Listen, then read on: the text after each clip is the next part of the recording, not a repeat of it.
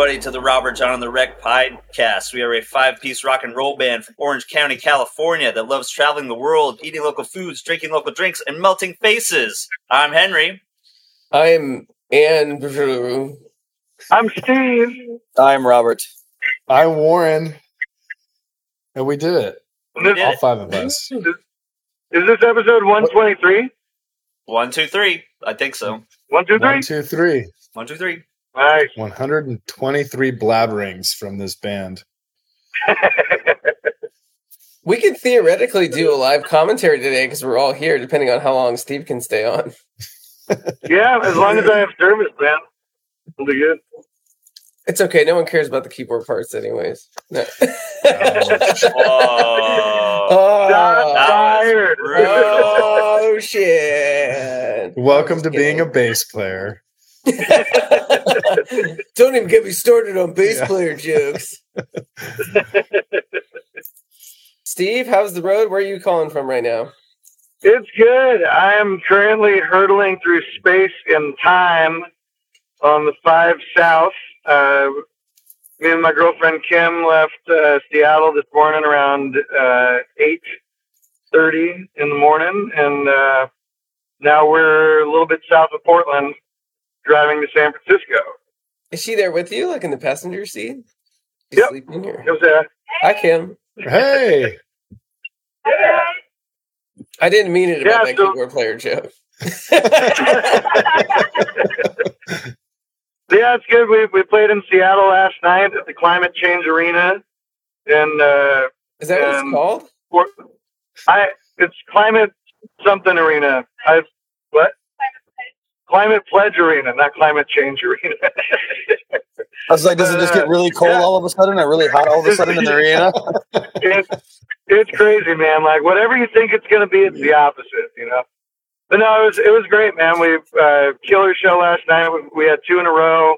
Played Portland and then Seattle, and it was a lot of fun. Got to meet up briefly with our good buddy Skylar Mihal and the Reverend Matthew Rieger after the show, and it's really good seeing those guys and just had a quick drink together and a squeeze and it was great, man. Like I haven't seen either of them in person since Skylar's wedding in summer 2019, and it was like 0 time had passed, you know. It was really nice, just fucking lots of laughs and some Seattle semi-sweet dry cider. There you go. Amazing, as always. We went to Hattie's. Nice. Over there next to the tractor. So it was just and it was just us and like there's 2 other people in the bar, and so it was nice to just have a little sit down and get to catch up and stuff.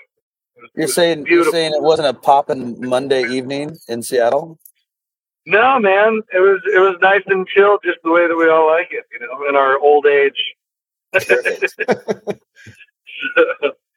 It was good, man. Yeah, and the last week's been great.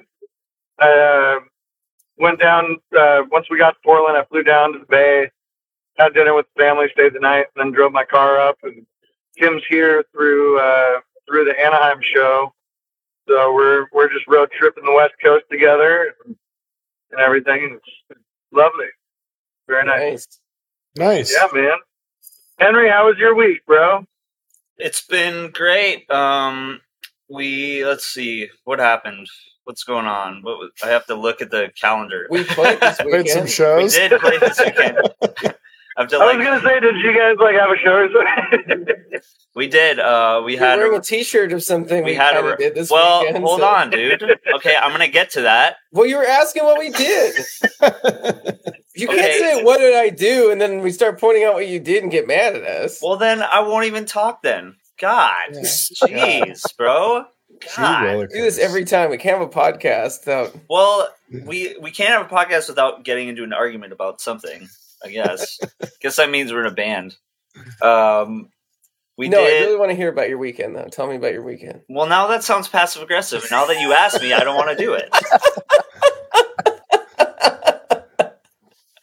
I hope other people we have fun. We have fun.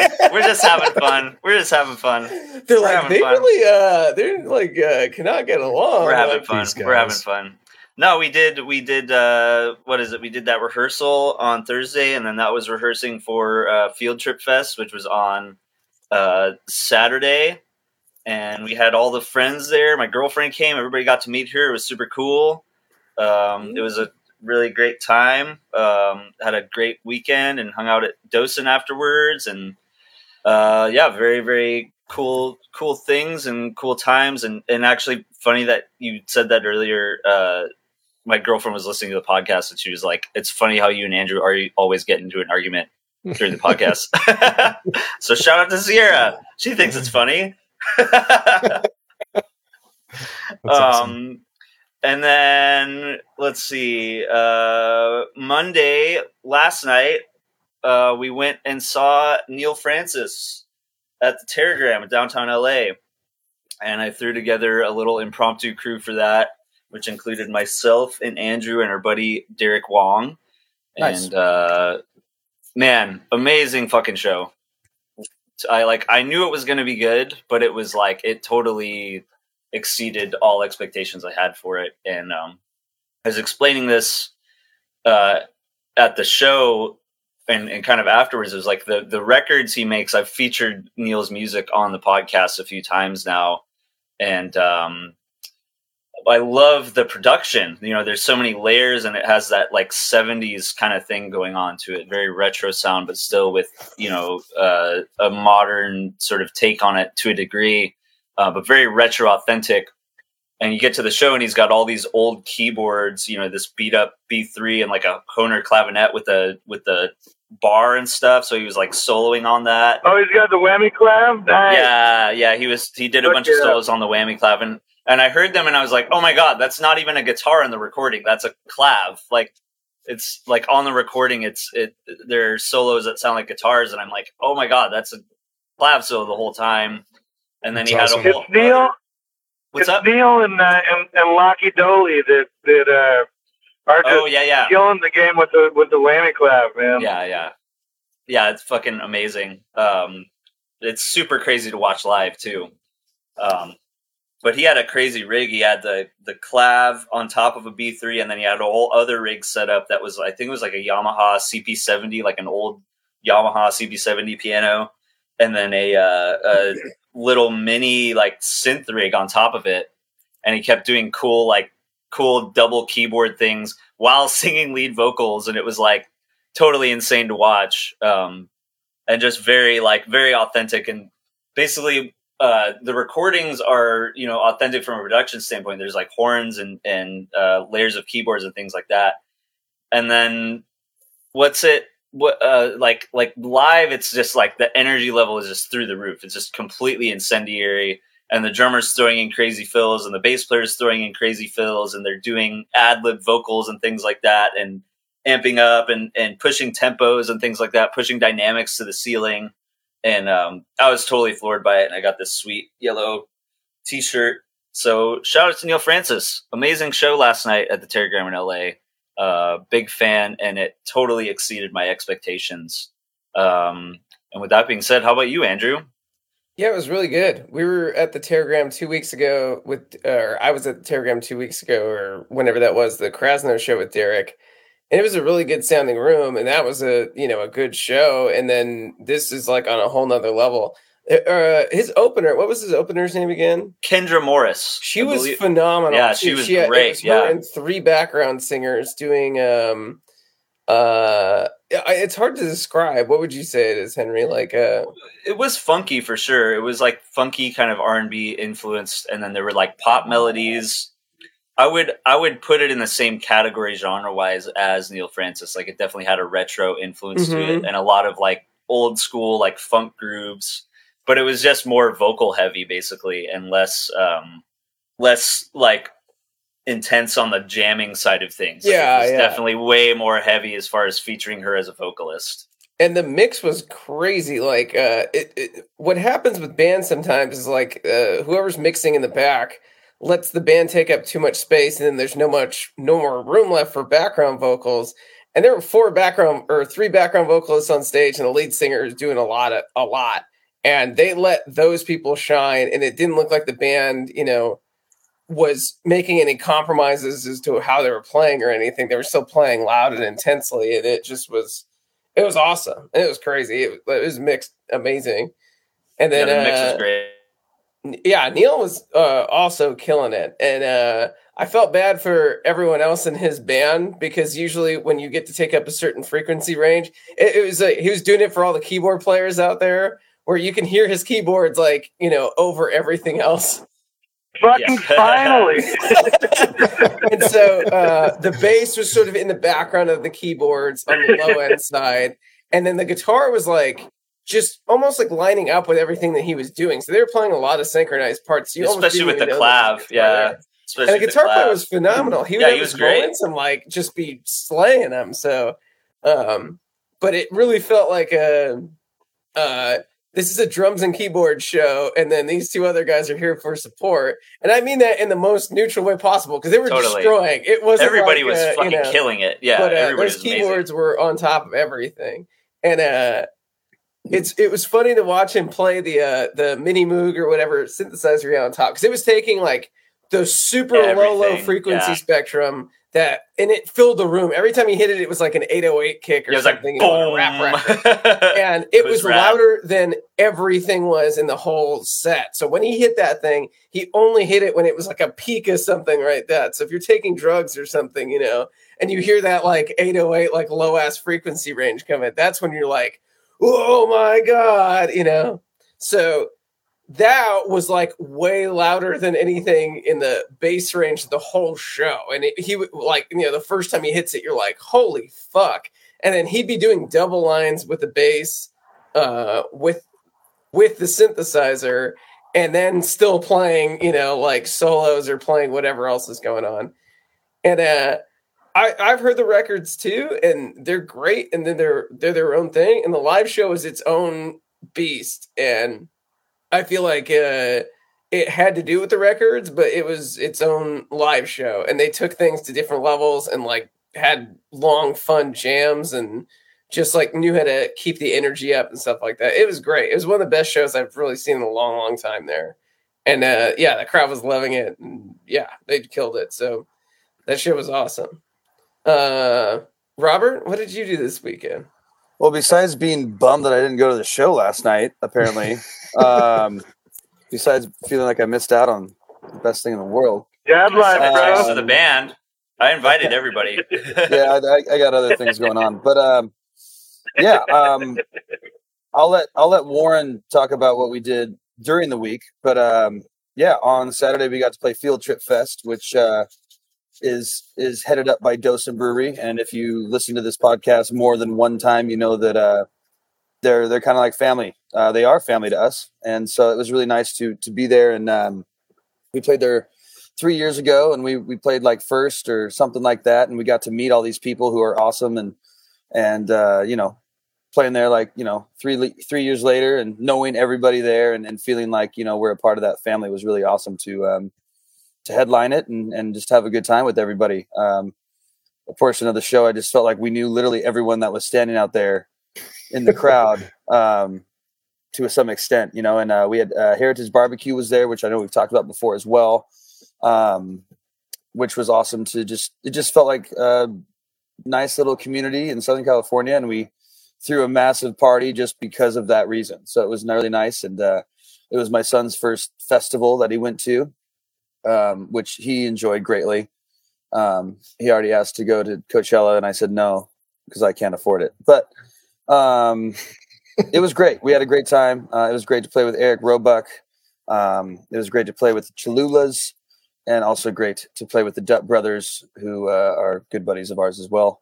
And big shout out to Dosen for putting it on and making it all happen. One of their coolers ended up in my Way to go, guys. Yeah, way to go, guys. Dosen. One of the coolers ended up in the van with some extra beer in it, so I am drinking one of those, as well as brought him to a little video shoot we did over the weekend that Warren can get into. But I completely forgot about that. Yeah, that's wow. Yeah, that's what big weekend. Kind of like all I did. I mean, and it was just a blast. And so it was a very long day in the sun. There wasn't really any escaping the festival itself. There wasn't a backstage green room or anything just to escape for a little bit. So it was just a lot of talking and a lot of in the sun all day, and then finally playing. After all that's just its own endeavor and its own mission in and of itself. But it was all worth it, and it was all great to be just surrounded by friends and family. So that was my weekend. Warren, Sorry, Bruce says he wants to hear about norms. I also forgot that happened this week. We took last week off to do that. That's what I was going to bring up. That's why I said Warren can talk about what we did during the week. I was like, I'll talk about what we did the weekend. Come on, see, you guys. You're wearing. You gotta do the eyebrow raise because otherwise, I did. Yeah, but you're wearing sunglasses. You can still see my eyebrow. So you have to do like that. Look. During the week, kind of like during the week. That's the eyebrow raise. I can't see it. For everyone listening to this podcast, I'm wearing sunglasses, but my eyebrows go above the sunglasses. I know, but I can't tell what you're doing because it's in the eyes. It's not in the eyebrow. It's in the eyes. You open your eyes. There you go. I'm tired. Okay. I don't want people to see. For everyone listening later, Robert just looked into the camera, took his sunglasses down, and then kissed the camera. That's the kind of day it is. That one's for you. Sensual.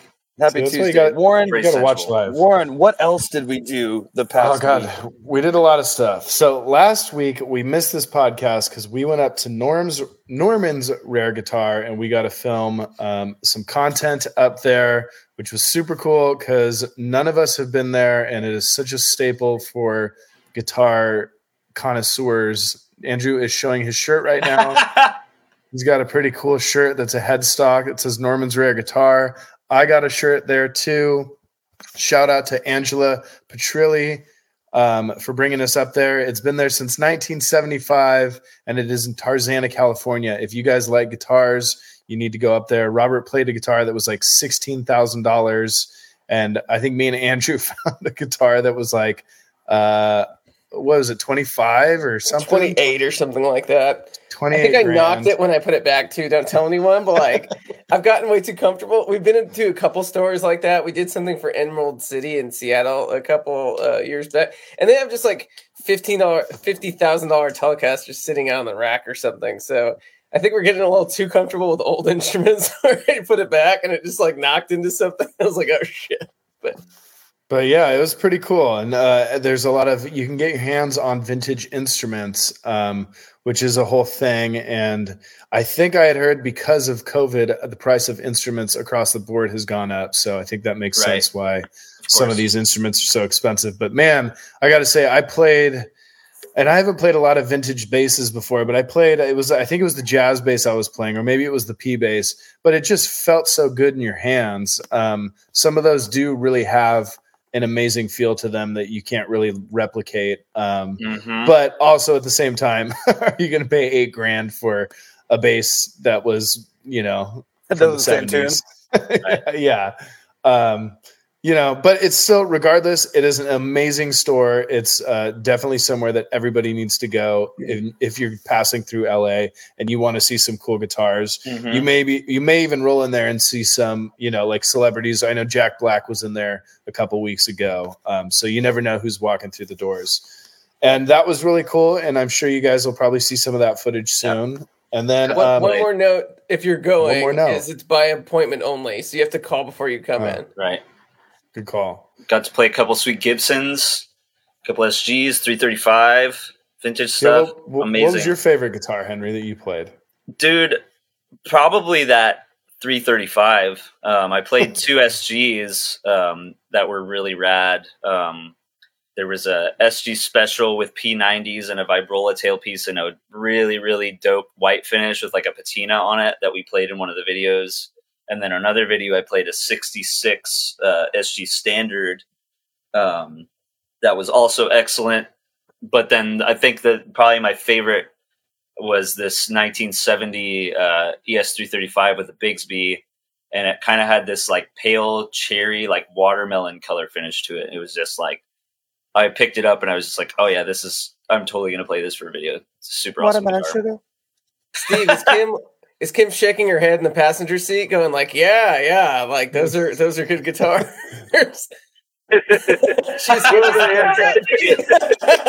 She saw the pictures on Instagram. She sent me a couple fire emojis. Nice. Kim's a great guitar player, by the way. Amazing guitar player. Oh, yeah, shredder, killer, absolute killer. We did do one other thing this weekend that we have to talk about at least a little bit. We shot a video. We were shooting a video the whole time. So, Robert, what did you do on Friday? You don't have to describe. Oh yeah, I forgot that even happened. Yeah, so I went over to Norco, which, if you are not from Southern California, Norco. Hold on, Robert. Sorry to interrupt. See, Henry, he didn't have to argue with me when I brought up the thing that he did. Robert just goes on and it's story. It doesn't make a big deal. But it's our bit now. It's our bit now. All right, sorry. So, if you're not from Southern California and you don't know what Norco is or where it is, it's only about 40 minutes without traffic from where we live, from Orange County. But when you go there, it is a completely different place than what you would think about Southern California. It is a horse town, and it even says it on the signs. The sidewalks are not paved. They have dirt because people can ride their horses wherever they go. And I've been to Norco a couple times, and I have ridden a horse to a bar and then rode the horse back home. It's just very strange. But it's also awesome. You kind of feel like you're in a Midwest town, or you're in like a little town in Texas, but you're surrounded by Southern California. It's right next to Riverside and Corona. It just kind of has this own little pocket, and it's the Norco pocket, which I love. Besides the heat, but yeah, we went down there and we got to shoot part of the music video, rolling deep in a '67 Chevrolet. If you get that, I want you just to understand the reference. If you get the reference, then you'll understand it. I don't want to go too deep in that because that's just for you fans out there. But yeah, it was a cool Nova, and our buddy John Chase, who is all over the internet when it comes to cars. He's done TV shows and done a little bit of everything. If you're into cars, you probably already know the name, and you know the brand Hoonigan. I am so into cars that I already knew everything about it. So, but yeah, so he was super awesome. Let us use an old car, and we kind of put it around town, and everything else you'll have to wait to see the video for. But that's what I did on Friday down in Norco, and then we all got together and shot some more pieces of the video on Sunday. And I don't know how much we want to give away, other than that it's going to be awesome. I'll give away a little bit. All right. The guy who owned the company, because this isn't really in the video, owns a tow truck company and an ice cream sandwich company. So there's a bunch of cars in the his lot and inside, and then there was just a bunch of like giant ice cream trucks. And it's Archie's Ice Cream, and they do a bunch of private events around California. So if you want to hire an ice cream truck for your wedding or your public event or whatever, Archie's Ice Cream. It was funny because after we finished, we all got ice cream sandwiches afterwards. She gave us ice cream sandwiches, which was cool. I felt like the little kid that like behaves for his dad, and then afterwards he's like, "Oh, if you're good today, you can get an ice cream sandwich." I actually couldn't even tell you the last time I had an ice cream sandwich like that. It had to have been like 15 years ago. A long time ago. And did you guys notice that he didn't call them ice cream sandwiches? He called them vanilla sandwiches. Vanilla sandwiches. Yeah. I was like, what's a vanilla sandwich? I was like, oh, he's an ice cream guy. This makes sense now. Also, I have to mention there was a sweet 70s Pontiac Firebird bar there. So obviously I had to take the opportunity to take a picture with my Firebird guitar in front of the Firebird car. And that photo's so rad, dude. It was fucking awesome. Yeah. I was nerding out about it. It was pretty cool. And now I need to get a guitar in that red finish with the racing stripe on it. That'd be cool. You should get a car. You should get a Firebird. I know. To make Adam jealous. Yeah. he had a newer Firebird. He had like an early 2000s Firebird for a while that he got from his uncle. It's another story.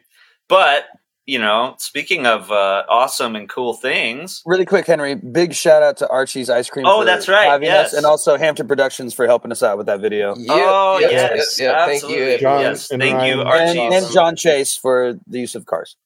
Yes. And Ryan for shooting us. Absolutely. And Well, Ryan.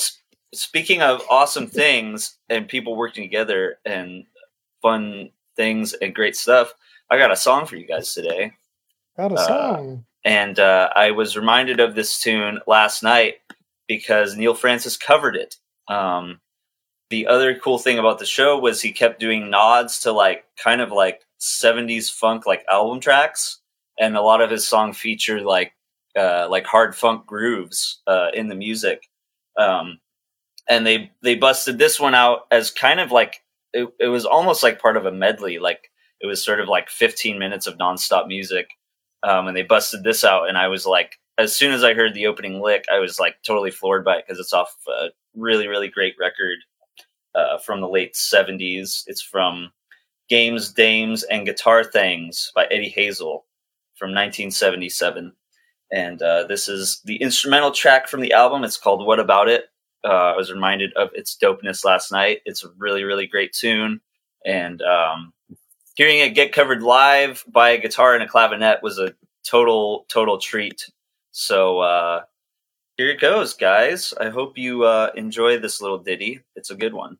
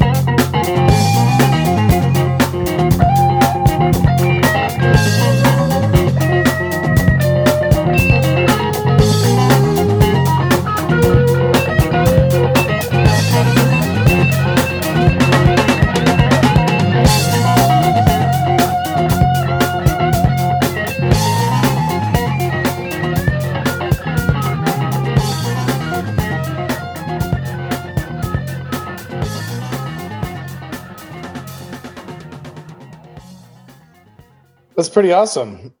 Yeah. I'm not sure I know, like that. I know of Eddie Hazel until He's now. he was the original guitar player for Funkadelic. Oh, okay. Played on Maggot Brain and a few other records. He was in and out of his membership with Funkadelic throughout the 70s, but he played on a few of their good records. I'll have to do something about them too. But yeah, he was their original lead guitar player. He's famous for the solo on Maggot Brain and that whole record from 71, and he sang a couple songs on that record as well. That's awesome. Yeah. Was he also in Dr. Hook? Dr. Hook? I don't know. I'm just curious. I typed in Eddie Hazel to Discogs, and Dr. Hook comes up a bunch, but Eddie Hazel does not. It's very possible. Well, we can get on that next time we do a history lesson. Yeah, I don't know too much about him other than he was in Funkadelic and he did that song. So, well, I liked liked it last night. I thought it was great. Yeah, it's a very groovy. It's probably a good driving song, right, Steve? Great record. Great driving song, man. There you go. Bruce and Amanda said that we're, I feel like they're talking about Taylor Hawkins. I feel like we need to do a whole fucking episode, like an in memoriam episode. That's not going to happen today. About that, I agree. It's just same. It is obviously a huge shock, and we can talk about it forever. But today's not that day, and we'll put some more thought into it and how we really want to accomplish that. So, right. It's not something to just pass over. Yeah, Yes. definitely. I agree. Rest in peace. Yeah, that's a huge, huge bummer. But just in the short term, I saw whatever was on Instagram and texted directly to the band, and everyone sort of had the same reaction. If that's which is Anyways, we will do like a full on thing. Yes. Yeah. That being said, I think we're gonna do, because we have Steve here, another one of our album commentary tracks for Shine a Light. What number are we on? Are we on? I think we did. Are we on number 3? I think we're on number 3. I think we're on Ain't No Young Love Song, correct? Is that number 3 on the record? I don't even remember. Yeah, I think so. Yeah, we've done Shine a Light on Me, Brother, and Every Day. Cool. I'm fairly sure. So let's play the track. Ain't No Sure. Young Young Love Love Song. All right. It can be a tongue twister. Careful.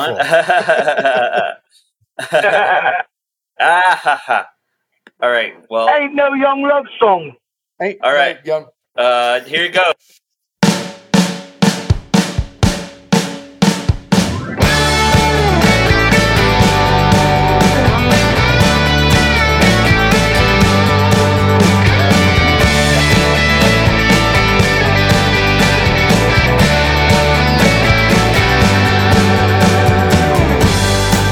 This is a feeling that will never change.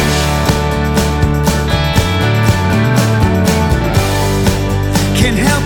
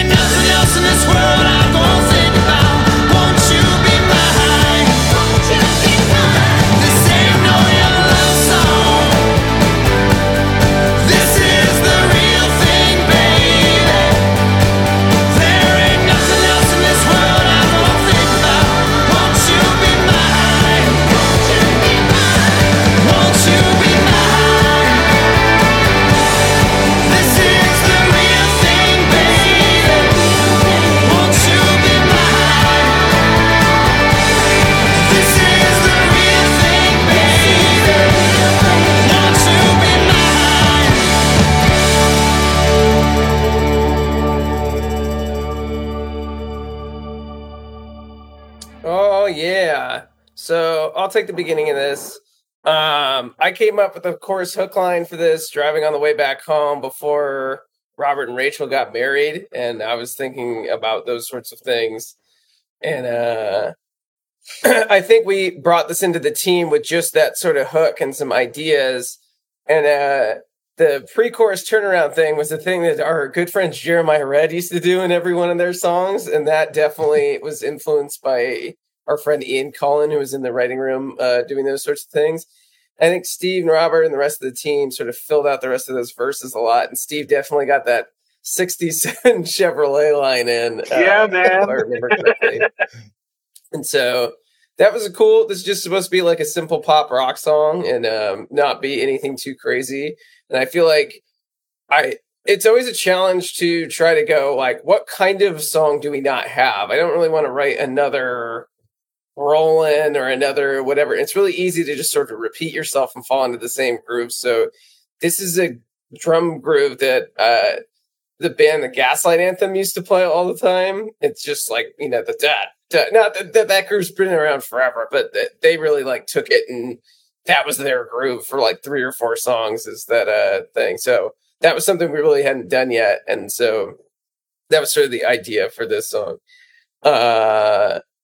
Yeah, and then the thing I love the most is that this song probably would not have been as good without those fucking background vocals. They make everything about the song. It's really hard to play live without the background vocals because they add so much. And I remember sending it to them before we got it back and then getting it back after. I'm like, oh God, this song just went from like a 6 to like a 12 or whatever, you know? So shout out to, the background vocalists. They, all those parts really killed the record for this. I do love the bass part on the verse. You want to talk about that?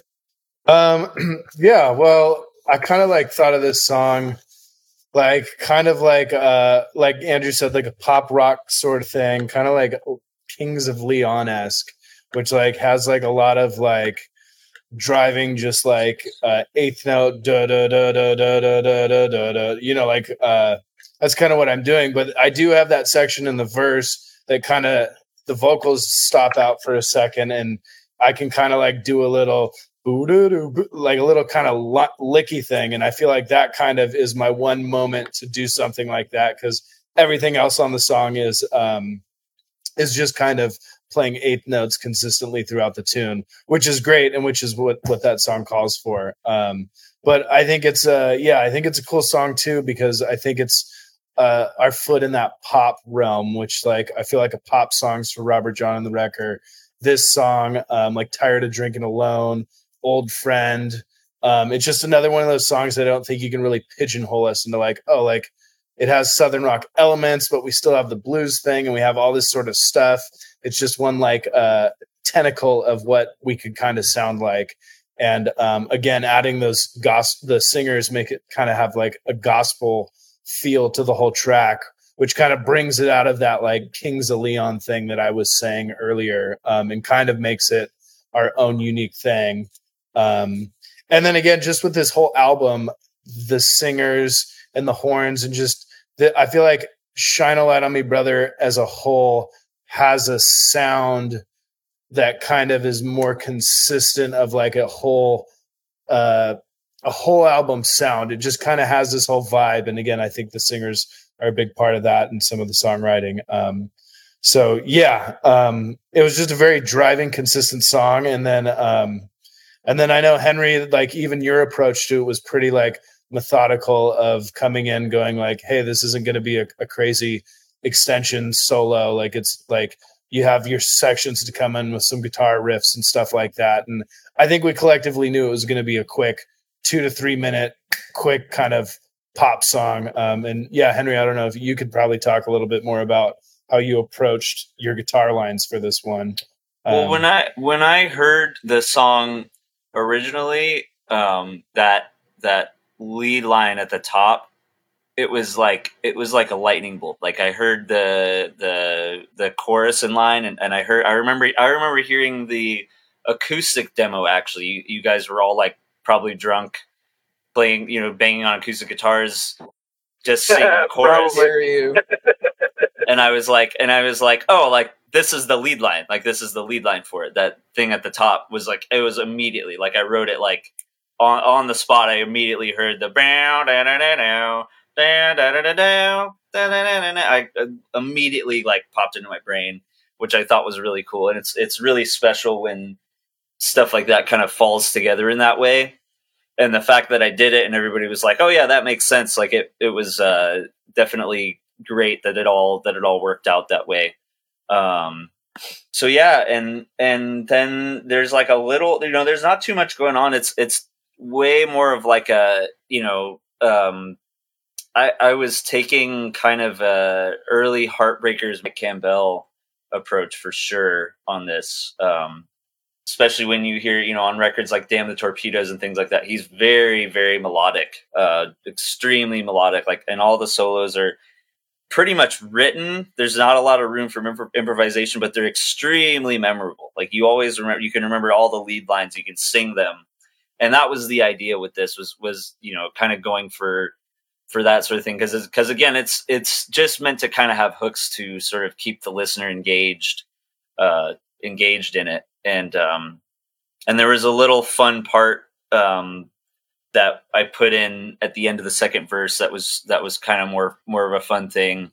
I think it was like involving a tremolo pedal or something like that, and that was a different guitar. And it's always fun to experiment with different sounding guitars. And I think I just used an SG for the main lead. I have a 61 SG that I use for the main lead. But yeah, anybody else want to chime in? One of the things that I loved about the song from the get-go was there's enough space to like pick your moments, and between the melody lines and stuff that we came up with that later we filled with lyrics and the chorus and everything, like there's these cool moments where it's like vocal and then something else, and like your ear just kind of keeps going back and forth between all these different things. The part writing on this one was really fun for me. Just getting to fill those holes and, feel where, Henry's going to do something and where it could be like a little keyboard thing, like in the verses. There's a feeling that will never change. Bum, bum, bum, bum. Like there's that perfect little trade-off with all that stuff. It was a lot of fun, man. And, I'm glad you said like early Heartbreaker stuff, because that's what I was going for with piano too, is just like keeping the piano just kind of locked with the snare and everything, and staying out of the way and leaving things open. A lot of fun, man. One of my favorite parts of this is when it breaks down into like just vocal and keys, and then there's this really nice sounding acoustic guitar with the piano that just all blends together really, really well. Yeah, I love the acoustic in that one. It's definitely buried, but it adds a lot. Robert, you're muted. I think originally, when we were like starting this song off, was more, we were in the room with acoustic guitars, and it didn't have that rockin' hit yet. And I remember when we got into the room and we played it, as if we would, on a stage with everything electrified, it really brought that song into a new light. I mean, you can tell if the song is good from acoustically, but when you add the rock element to it, it brings it to that new flavor, which I immediately went to Tom Petty as well, because it was just that simple song with a great hook. Also, I mean, I think, I don't know about you guys, but maybe Andrew, but this song I felt like even like brought it up another tier, because when Andrew asked Amanda to marry him, it was during this song. So this song, I feel like, it maybe it means That's nothing awesome to Andrew, but every time we play this song now, I remember that point and like remember like how awesome that whole exchange was, and the fact that we got to do that, together, and everyone that was in the audience now, maybe not, maybe they don't, but I think that totally. They think about that during when they might hear this song again or anything like that. So it almost like makes this awesome song that was a great piece of the record have even more impact when we play it again, and also like just in the future, because it has this other meaning behind it, more than more than just cool. That's a song on the record that we play sometimes, which I think is love part of the reason why songs are so awesome, because they can be added to these different moments in life, and I think that's what makes the song even more special than just another track on the record. And I love the meaning behind this song too. I remember when Andrew brought it in, and he was like, I want to have a song about we're not young and stupid anymore. Like, we know exactly what this is. We've been through life together, and I want a song about this isn't just some fleeting thing. Like we've chosen each other, and we're going to keep this going. I thought that was a really beautiful sentiment. And with the '67 Chevrolet lyric, when I wrote that one, I was focusing more. I know jack shit about cars, so I was focusing on more the alliteration. And our good buddy Robbie Boyd was like, "Hey, 67 was a terrible year for Chevys." I remember that too. I thought that was such a beautiful sentiment, because it even made it make more sense. I'm not I have my own faults and stuff, but you got my heart racing like a 7 Chevrolet, not like a 66 or a 68 where they were cool years for it. Or 57 was the nice one. I was like, no, if it's 67, here we go. It's I'm an old clunker, bro. I thought that was a really cool thing, and even cooler now that you got to ride in one for the video. Cool. Yeah. That was not planned. Well, I don't think it was. I mean, that was just a trip. Nice. Yeah, it's kind of cool to see it go from, talking about your marriage and what you were going through to seeing it, play through, like you're saying, it's the power of songs to sort of live on forever. And that's I don't know how it's going to affect me or my life, because I'm not even there yet, but it might mean something, again to me. And, Yep. I'm going to start crying or something thinking about these things. But it's if you have a kid or something and they play the song at their wedding or something like that, how, fucking crazy could something like that be? Anyways. Things just get weirder and weirder. Yeah. And more awesome and more awesome. But, yeah, it was you're making me think about a real emotional moment in my life. And, yeah, it's exciting, and it's crazy. And I hope, it can affect other people in the same way that it's affected us, even just in our small circle of, Well, cool. That's Ain't No Young Love Song. And, yeah, I hope you guys like it. And we might, we're talking about making more videos and more stuff. So it might eventually get its own video. It might eventually do its own thing. Because the train's going to keep moving here, or we might just do an acoustic video of it or something cool. But I feel like it's there's so many songs off of Shine a Light. We're almost past that album cycle, but because of everything that happened with COVID and us not knowing whether we were going to go on that last tour or not, some of the stuff we had planned for that record got canceled for the tour. And so there's a lot of videos we didn't get to make. There's a lot of songs on this record that we didn't get to highlight. And I hope we do get a chance, a little more to highlight some more of these songs, because they're really good. I listened to the record on the boat, all the way through on my deck at 3 a.m. when the moon was on the on the water. And I was just like, God damn, it's still a really good record. And I'm more proud of it now than ever, if that makes sense, because when you're in the middle of it, it's just all fucking crazy and you don't know what's what, but yeah, I'm excited to play more of these songs out and, get more of this into the set moving forward. I think it's going to be cool. Same. Yeah. All right. Well, what do we got coming up? We have 2 more shows in California. We have this Saturday, we are playing in Paso Robles at Cal Coast Brewery. This is our first time up there and our second to last show, probably until October or November. And then we're playing the Wayfair with Kilo Bravo and Great North Special. You guys are not going to want to miss that show. It's going to be amazing. It's our last show before we leave. It'll probably sell out, so get your tickets ahead of time. And you probably won't see us for 6 months or 5 months or something. So If you want to see us before we leave, this is your last chance to do it. Come out, have a good time. And then we are going to Europe for the rest of the spring and into the summer. We have a million dates. Check them online. We're pushing them out right now. And we have new music coming out, which you guys will hear about here pretty shortly. So there's never a lack of things going on in our camp. We always have a bunch of shit going on. Stay in touch, stay connected, comment, like, subscribe, share, do all that sort of shit. And we love you And guys.